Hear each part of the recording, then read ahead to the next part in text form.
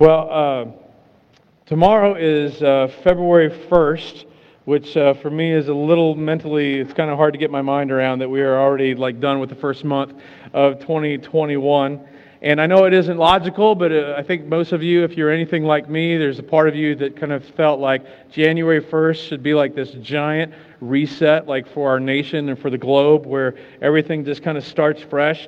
And so not shockingly, it wasn't. So we are in part 4 of Restart. And as we're wrapping up the last day of the first month of 2021 of this new year, we're learning how to restart at a personal level. And comparing life to all the devices that are so integral to our lives, computers and tablets and readers and smartphones, and how sometimes they get slowing down, they're not working right, they get a little glitchy, they're locking up, they're even crashing. And the number one fix for a device like that is to restart the device, because after it restarts and it reboots, the internal clutter is basically cleared, and you're starting with this fresh slate, and you power back up, and everything just runs smoother, and it's snappier, and things just launch quicker. And we're talking about how for most of us, we could use something like that for our lives, like our personal lives. And we need something like that, a restart. And we're talking about how to push pause and stop letting the whirlwind that is life cause us to be distracted from the most important thing that we should focus on this year. And the most important thing is different for each one of you. We're talking about how to make a break from repeating certain behaviors and patterns in our lives that are big and they're small, but they create regret. They cause us to hurt ourselves and other people in our lives. For many of us, they cause us to kind of self-sabotage relationships and other things in our life. And we want to ensure that the next time won't be like the last time. And we've said that in the areas that matter most, we tend to repeat our mistakes. We tend to learn so slowly. We repeat our mistakes financially, relationally, morally, whatever it might be. And one of the reasons why we talked about last week is we have a hard time changing patterns that hurt us and hurt others. And one of them is because of the experience myth. We talked about this, that we believe somehow experience makes me wiser. And we said, no, experience just makes you older. Experience just makes you more tired. It's only evaluated experience that makes you wiser. So we've been learning how to actually evaluate our experience. And we talked about the know better myth. That because since I know better, I'm automatically going to do better. But we all know that this isn't really true. We've all experienced, just because I knew better, just because I know better, does not mean I'm necessarily going to have the self-control or the discipline or the strength to do better. Did you already forget your New Year's resolution?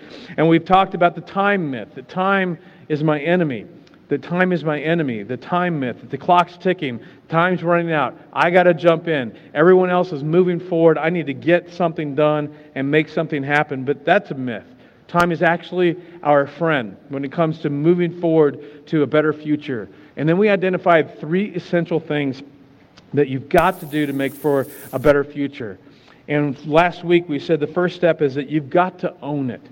That your first step is to own the part of your past, the slice of your past that it was yours, which means you can't blame your way into a better future.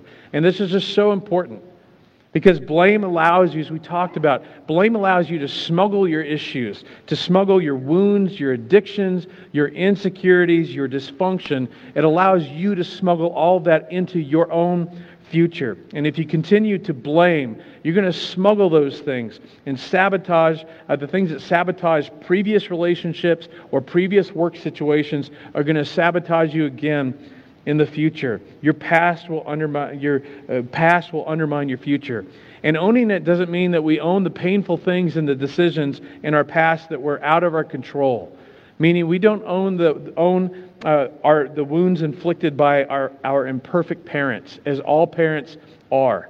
We don't own those things that were extremely painful, like maybe the death of a parent at a young age, or maybe abandonment, or maybe neglect, or maybe even mental or physical abuse, sexual abuse or sexual assault as a child or as an adult, or both, being deeply wounded to the level of your soul.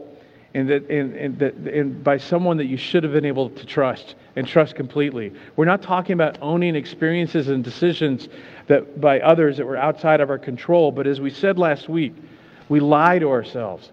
We lie to ourselves if we pretend that the past doesn't impact how we relate and how we respond and how we interact with others in small and big ways, in subtle and not so subtle ways. And the part we do have to own is as we grow up, once we get past a certain age and we get older, is the dysfunctional, deeply understandable patterns that we adopt and that we choose as a result of those painful experiences. So we said last week, when you look back on situations and relationships that broke down or fell apart once you got past a certain age, whether it was a personal relationship or a marriage or an education or your job, whatever it was, financial or moral failure, you've got to take full responsibility for whatever your part was. And this is difficult because we all like to tell our sad story, but the moment that we start to own part of it, we suddenly lose our ability. We don't get any sympathy because now I have to own my part of it. But you cannot move forward to a better future if you don't own it. And today we're going to be moving to the second required essential thing, and that is to rethink it. And here's what we mean by rethink it. When you think back on that thing or that relationship or that situation that fell apart or that failed at some point we ask ourselves, what was I thinking? Why didn't I see that coming? Why was I so blind? I mean, others saw it. Everybody else saw it. Others warned me. Others told me this probably isn't a good decision. Everyone else told me he wasn't right for me. What was I thinking? My mom said she's not the one, gave me a list of 12 reasons, and I'm like, but I love her. What was I thinking?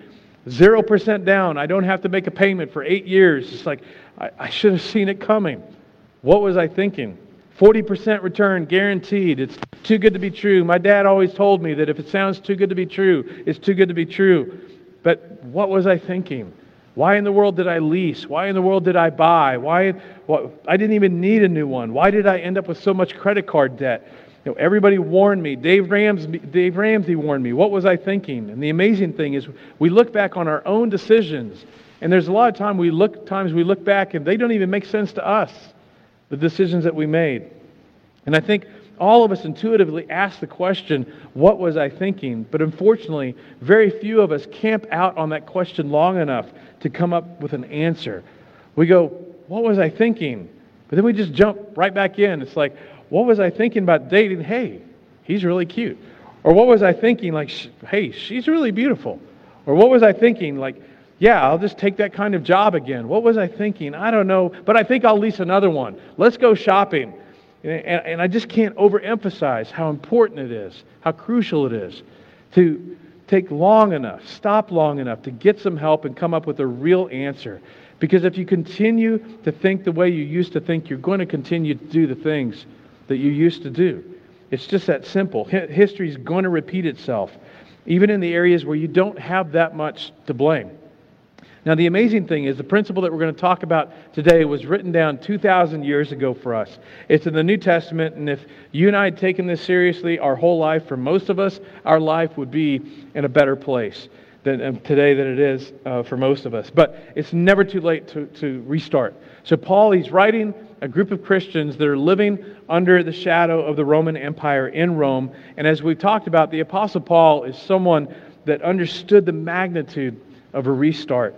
Paul's writing to Christians, and Paul he just lived with the incredible shame and guilt for the life that he had lived before he became a Jesus follower, because he had been responsible for putting people in prison that were innocent. He was responsible for the deaths of Christians that had done nothing but put their faith in Jesus, like he eventually did. So he understood this tension. So what he has to say is so incredibly important. And in Romans chapter 12, he writes, "Therefore, I urge you, brothers and sisters." So this means if you're not a Christian, this isn't written to you. But if you're a Christian, this is written to us.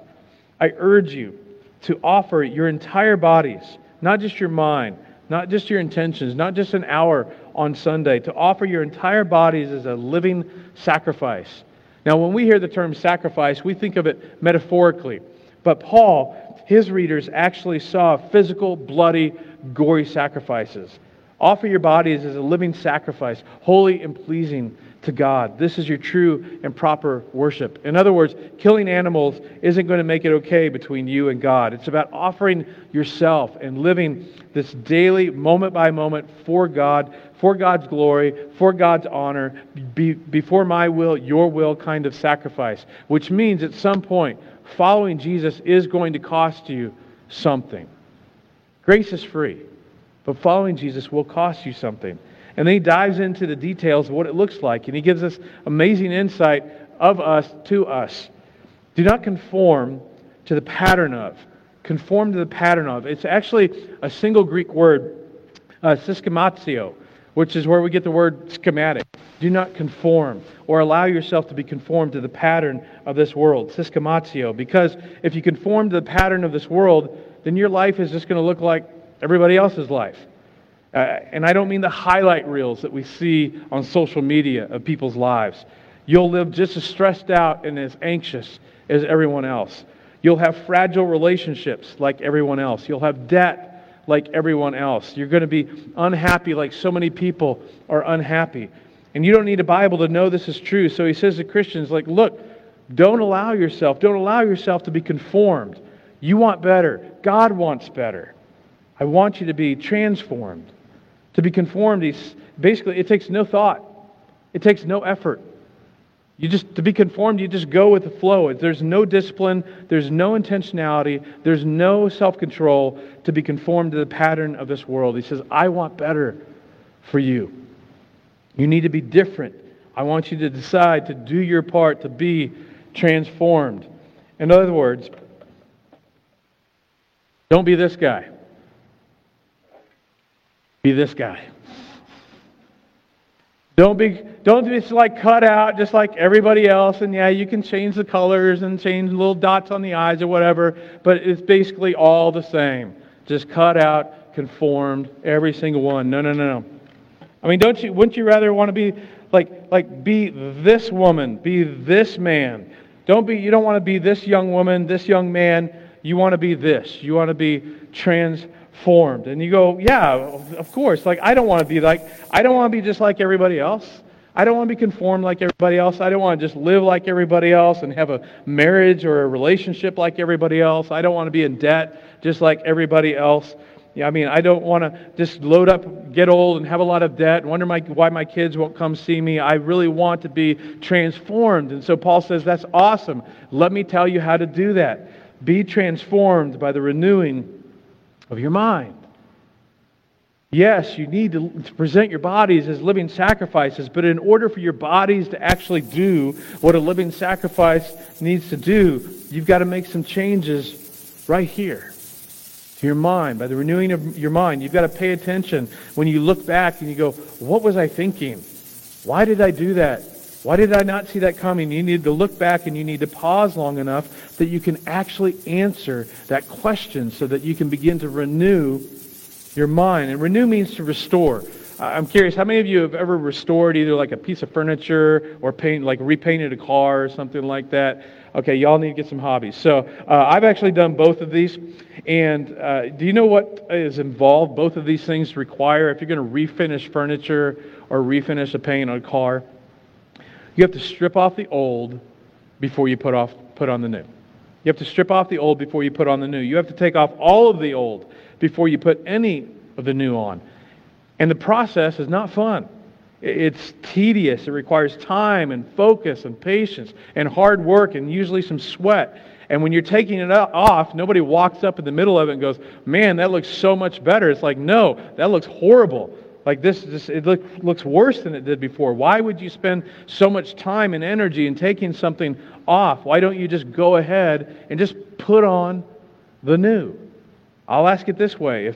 Even if you've never restored a piece of furniture or a car, I bet you know the answer to this question. What happens if you put on the new before you take off the old?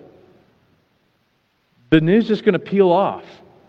Sometimes quickly, sometimes just over time. This is why at some point you have made a commitment to do something differently in your life, Or maybe you even made a promise to God, a commitment to God about something. Like, I promised, God that I'm going to do this differently, or I made this promise to myself, or I promised God on my next date, or in my next relationship, or in my next job, or in my next semester in school, the next time I've got some money, or an opportunity to spend some money, or an opportunity to charge it, or take on some debt, I'm going to do better. I'm going to study better, whatever it is. But then the new just peels right off. Why? Well, because you moved on and you pressed forward into the future without doing the necessary work to understand, to work through and even remove the layers of the old, or at least to understand the old and to respond to that before you try to put on something new. And the biggest reason that we don't do this is because renewal takes time. And we're speed junkies. We want everything faster, right? That's why we keep upgrading our devices and our computers like every couple of years. I want faster. I want, everything to just move. I want it to go so fast and to be fun. And we just try to slap on the new. We try to slap on a new commitment, or slap on a new dedication, or a new schedule, or a new resolution. A new this or a new that. I mean, how many diet plans have you abandoned after about 3 or 4 weeks? How many exercise plans have you abandoned after 3 or 4 weeks? How many bad behaviors or bad habits did you decide that you were going to break? And then 2, 3 weeks later, this last week of January 2021, you're just, honestly, you're kind of right back doing the very same thing you did before. The Apostle Paul says, look, like will and discipline, they're important. They're part of the process. But you have to renew your mind, and renewing your mind, it takes time, and it takes work. And for many of us, it requires professional counseling. And we have 20 reasons that we don't want to go see a professional counselor. And for all of us, it requires support from others, which means that we have to stop hiding. We have to stop hiding who we really are and what we really struggle with, and open ourselves up to scary, desperately needed, authentic community with others in our life. And oftentimes it's going to feel slow going and hard and tedious. And this is why anytime somebody goes through a really big life change, especially if it's painful and there's a big shift, my advice is, hey man, don't make any big decisions right now. Like you need to take some time to kind of get your feet back under you, get a grip, take a moment to gain some clarity. Like, don't buy a new car, don't move, don't just jump right into a new job, don't make any investments, don't date. Hit the pause button. Like, you've been in the emergency room emotionally in terms of what you've just experienced in your life and what you just went through. I experienced this almost 5 years ago, where I went through a very difficult, painful transition and found myself in a position where then I was offered another opportunity. And at first, I'm like, yes, I want to do this. I want to do something fresh. But after about a week or a week and a half of just really dwelling on it, I had to go to the individuals in the group that approached me and said, you know what, I need to step back from this, because honestly, I'm just mad. Like, I'm just mad. I'm just angry. And right now I'm wounded. I got a lot of junk in me. Before I can do anything like that, I got to deal with this. So I get it. And it's just in us. I mean, you've got to peel off some of the old before you can put on the new in a way that will last. But again, here's our problem. You know this is true for the person sitting next to you. But when you look in the mirror, you go, my situation is different. My situation is different when it's me. This is why we wouldn't put a new Christian here into leadership into this community. If somebody becomes a new Christian, they're passionate and they're excited and they're just driven. It's like, just put me in, coach. And I know they're committed and they're deeply sincere, but it goes beyond being committed and deeply sincere, because they need time to renew their mind. Haven't we all experienced enough in our lives to know that commitment and sincerity is not enough? As another example, if I or someone has to undergo surgery, I want the surgeon to be committed and sincere, okay? But I also want his mind to be prepared and equipped for the task at hand. For those of you with children, or they're growing up, or you've got adult children, someday they're likely going to marry. Do you want the potential husband or wife to just be committed and sincere? Or do you also want them to have the maturity and the skill set and the mindset to know how to love your son or love your daughter in a way that will be life-giving for a lifetime? And the Apostle Paul, he nailed it. He said, do not conform to the pattern of this world, but be transformed by the renewing of your mind, because then you will be able to test and approve what God's will is, and to make good decisions, His good and His pleasing and perfect will. Because if it's good and pleasing and perfect to God, it is in your best interest. So here's the question for those of you who are Christians, who are Jesus followers. Do you want to know God's will for your life? And most of you go, well, yeah. I mean, most of you go like, I pray that at least once a week, maybe 3 times every day. Like, I want to know God's will. In fact, I've been praying. Paul says, well, good. Then you need to take some time. You got to take some time and renew your mind. We go, well, I thought if I just prayed long enough, like I would hear a voice. Just so you know, if you heard a voice, it would freak you out. Especially in the dark of night. Okay, you don't want that. In fact, every time in the Bible, nearly every time when God spoke out loud, people got freaked out and generally bad things happened. So you don't want God to speak out loud. He's saying if you want to know what God's will is, which means to be able to test and approve, which means to discern, to sort through the options and arrive at the right conclusion, you need to be transformed by the renewing of your mind. That's why you need to be in church, at least here or online, every week. Every week where the Scripture is taught in just a practical and applicable way. And you don't have to go to this church. You don't have to watch this church. Maybe for some of you, you want a longer service. Maybe some of you want shorter. You want shorter sermons. You want longer. Maybe you need people that are a little less shy about getting down and getting their groove on during the music. I mean, I'll admit, for most folks at New Life, especially since mask and COVID, it's kind of like that scene from that old movie Hitch where Will Smith's character is like, he's the matchmaker. He's trying to help Albert because he's going to be going out dancing with a potential match. And Hitch is he's just like, okay, right here. This is your zone. That's it. None of this. Okay, but some of you need some of this. I don't know, whatever it is. This is why you should read your Bible consistently. This is what you read, and you go, I don't understand it. That's okay. Read it anyway. There's a lot of things that you read that you don't understand initially. Well, I'm not sure if I believe all of it. That's okay. You read a lot of stuff that you don't believe. This is about changing some of the way you think. This is about renewing your mind. You should read especially the New Testament to renew your mind. This is why we want you in groups. This is why we would have all of you be connected to at least 2 to 12 people in authentic community weekly in your life. That on a weekly basis you're in some sort of circle. Now, this is why we did all the work to move everything that we could online, especially when things were really shut down with COVID, and also offer as much as in-person connecting opportunities as we could, because no matter what we're facing nationally or globally, I don't want you to ever get disconnected from the body of Christ, because it's in listening and applying, and it's in listening to other people's stories and getting into their lives and experiencing life with other people that you begin to and you continue to renew your mind. You begin to think differently. But we just got to know that regret and resolve are not enough. So because I love you, I'm not going to let you easily off the hook. Like, oh God, show me the will. Instead, I'm just going to give you 7 really quick. 7 lethal assumptions so that you know, and just so that you know, for many of you, only one of these will be a lethal assumption that exists in your life that you need to deal with. For some of you, it's going to be like 3 or 4. For some of you may go, well, these are none of my assumptions, but we all have assumptions that we need to identify and deal with, because we see something in our lives where we keep repeating these things that create breakdown in relationships and in our lives and sabotaging us. So I just want to surface for some of us the operating system that kind of kicks out behaviors in our lives that we want to quit seeing. Like, what was I thinking? Well, it's time for you to discover what you were thinking. So I'll hit these real quick. The first one is, if I find the right person, everything will be all right. And most singles, they think it's all about finding the right person, that the last relationship didn't work out because he was an idiot. Or the last relationship didn't work out because she was crazy.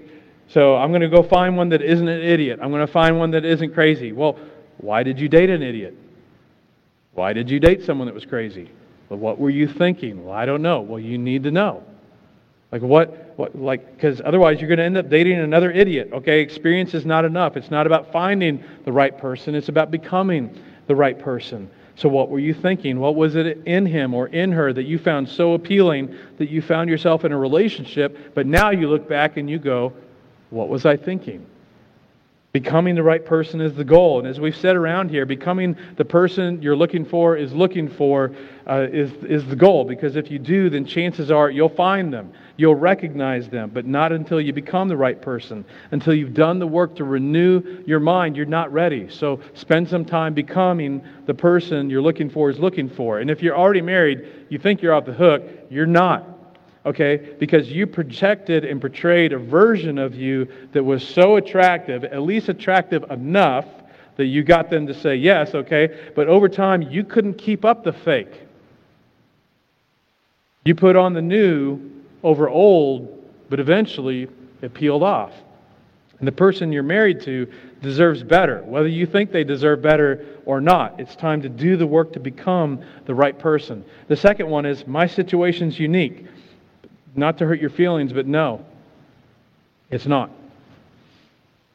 Okay, this is why when you go to the doctor's able to diagnose your problems because our bodies are all pretty much the same. Okay, he doesn't grab the stethoscope and go, all right, let me try and find your heart. No, he knows where the heart is because we're all pretty much the same. This is why doctors are able to make prescriptions because they make a very educated guess because our bodies are all pretty much the same. And I know you're not going to like this, but your situation is not that unique. Okay? You're unique. But your situation is not. But we think it is. In fact, deep down, most of us, if we're honest, we think nobody else could really understand what I'm experiencing or what I'm feeling. They couldn't truly understand my situation. You need to understand that this assumption will hijack your life. Because this assumption is how you dodge and avoid Scripture and wise counsel. Somebody gives you wise counsel and you kind of go, yeah, thank you, but my situation is unique. No, it's not. That's why in about 5 minutes in telling the counselor your story, they've already diagnosed the problem, but they let you keep talking. But I'm just telling you, because how do they do that? Because your situation has been lived out thousands and thousands of times in the lives of other people. And if you try to dodge good advice and dodge wisdom and dodge the Scriptures based on my situation's unique, you just need to know you're lying to yourself. So number 3, it's not right, but it makes me happy. And God wants me to be happy. Well, here's a hard truth. I don't know if God wants you to be happy or not. And neither do you. I mean, if you think God wants you to be happy, you just need to understand that you either made that up or somebody said that to you and you just believe them. But beyond that, what do you base it on? It's like, well, I want me to be happy, right? And I mean, there's this Bible verse about Jesus wanting me to have life that is truly life. So obviously that means He wants me to be happy. Okay, let's assume God wants you to be happy.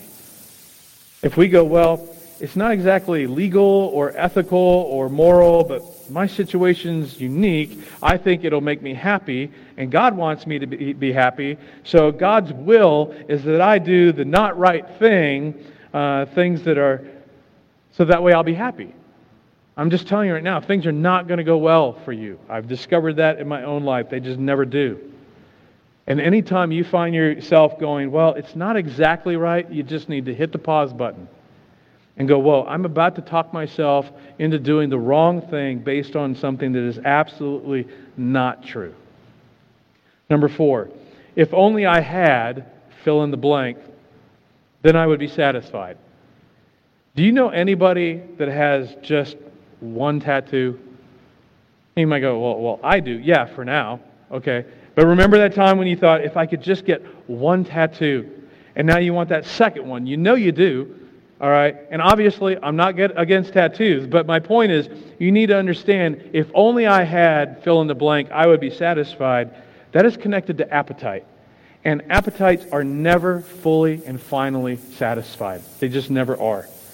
The whole idea that if I had fill in the blank, I'd be satisfied is a lie. Because no appetite is ever fully and finally satisfied. You know this because how many times, especially like within the last 60 days, how many times have you eaten to the point of physical discomfort? I'm never eating again. Only you're rummaging through the fridge like 3 hours later, right? There's something to eat. I mean, how many times have you acquired or purchased something thinking, once I have it, I'll be satisfied? But before long, you want another one, or you want a newer one, or you want to upgrade one, or you've just moved on to whatever else is next. If I can obtain that, I'll be satisfied. And my point is just simply, don't fool yourself thinking, once I have, fill in the blank, I'm going to be satisfied. No, you're not. Because appetites are never fully and finally satisfied. Don't believe the lie that somehow owning it, or driving it, or buying it, or wearing it, or dating it, or sleeping with him, or sleeping with her is somehow going to fully and finally satisfy something. It doesn't work that way. Similar to that lethal assumption is, I owe is better than I want. I owe is better than I want. So you've never thought this consciously, but it's in the background of your thinking when it comes to your finances. And you're going to live with tension and dissatisfaction one way or the other. So we convince ourselves, I owe is better than I want. In order to get it, I'm going to owe money on it. So rather than sit around and feel want, I'm going to go ahead and get it and feel owe. And I'm going to owe. Rather than want, it's better to drive it around and owe. Rather than want, it's better to wear it around and owe on it. Or have it in my closet. Am I going to live wanting it, or am I going to live owing on it? Am I going to want to live wanting to live in it, or live in it and owe on it? What do I want more? I want or I owe? And many of you have experienced this. And many of you, like me, you've just learned the hard way. You get on the other side, like, what was I thinking? Well, what I was thinking was I owe is better than I want. But then the economy takes a downturn, and there's a job loss, or there's an unexpected bill. And now, because there's absolutely no financial margin, now there's more trouble, there's more anxiety, there's more stress, there's more fear. Because I promise you, if you're going to live with dissatisfaction, either way, it is better to want than to owe. Number 6, my secret will be safe with me. No, it won't be. First of all, secrets are bad and unhealthy. And if you're single and you've got a secret, just hear what I'm about to say. When you take a secret into a relationship, it will not remain a secret. Eventually, you'll just break hearts. Your secret's not safe with you because secrets seep, including secrets about things, again, that were outside of your control that happened to you. Because, as I keep repeating, those inevitably cause in us certain behaviors and actions and reactions that sometimes can be so subtle, but it's all connected.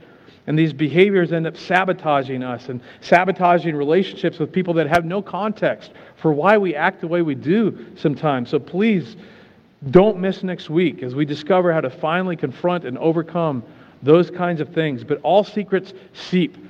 A secret habit, a secret addiction, that secret from my past, the secret that I think that will never be discovered, even if it doesn't, it's going to seep like a poison into every relationship and work situation. That part of your sexual, your financial past that you're too embarrassed to share, and you just drag that secret into a relationship. Eventually it's going to sabotage you because you're keeping a secret. The 7th, just for fun, is sex will solve it. No, sex will complicate it. The minute you think it's just sex, I'll just sleep with him, if I could just get her to, if somehow you think sex is a problem solver, I mean, just imagine how much less pain and suffering and abuse and loneliness and regret there would be in our country if just for 6 months. If just for 6 months we took seriously the teachings in the New Testament when it comes to sex. Would we have less happiness or more? We would have more. Would we have less joy? No, we would have more. Would we have more complications? No, or less. We would have less complications. God's not some sexual killjoy. I mean, God invented it. It's amazing. But come on, sex isn't designed to solve anything. I mean, yeah, we joke about makeup sex. How many ever thought you'd hear that reference in church? We keep it real here.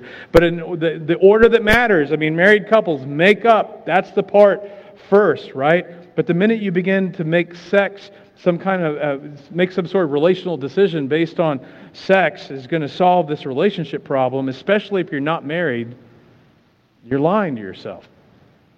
I think the married couple version of this is when someone in a marriage that's struggling thinks, you know what, I know what would fix things. Let's have a baby. Like, yeah, that's a great idea. That is going to fix everything. I mean, lack of sleep and exhaustion is totally going to help. And of course, the guy's like, well, that requires sex, so let's get to work.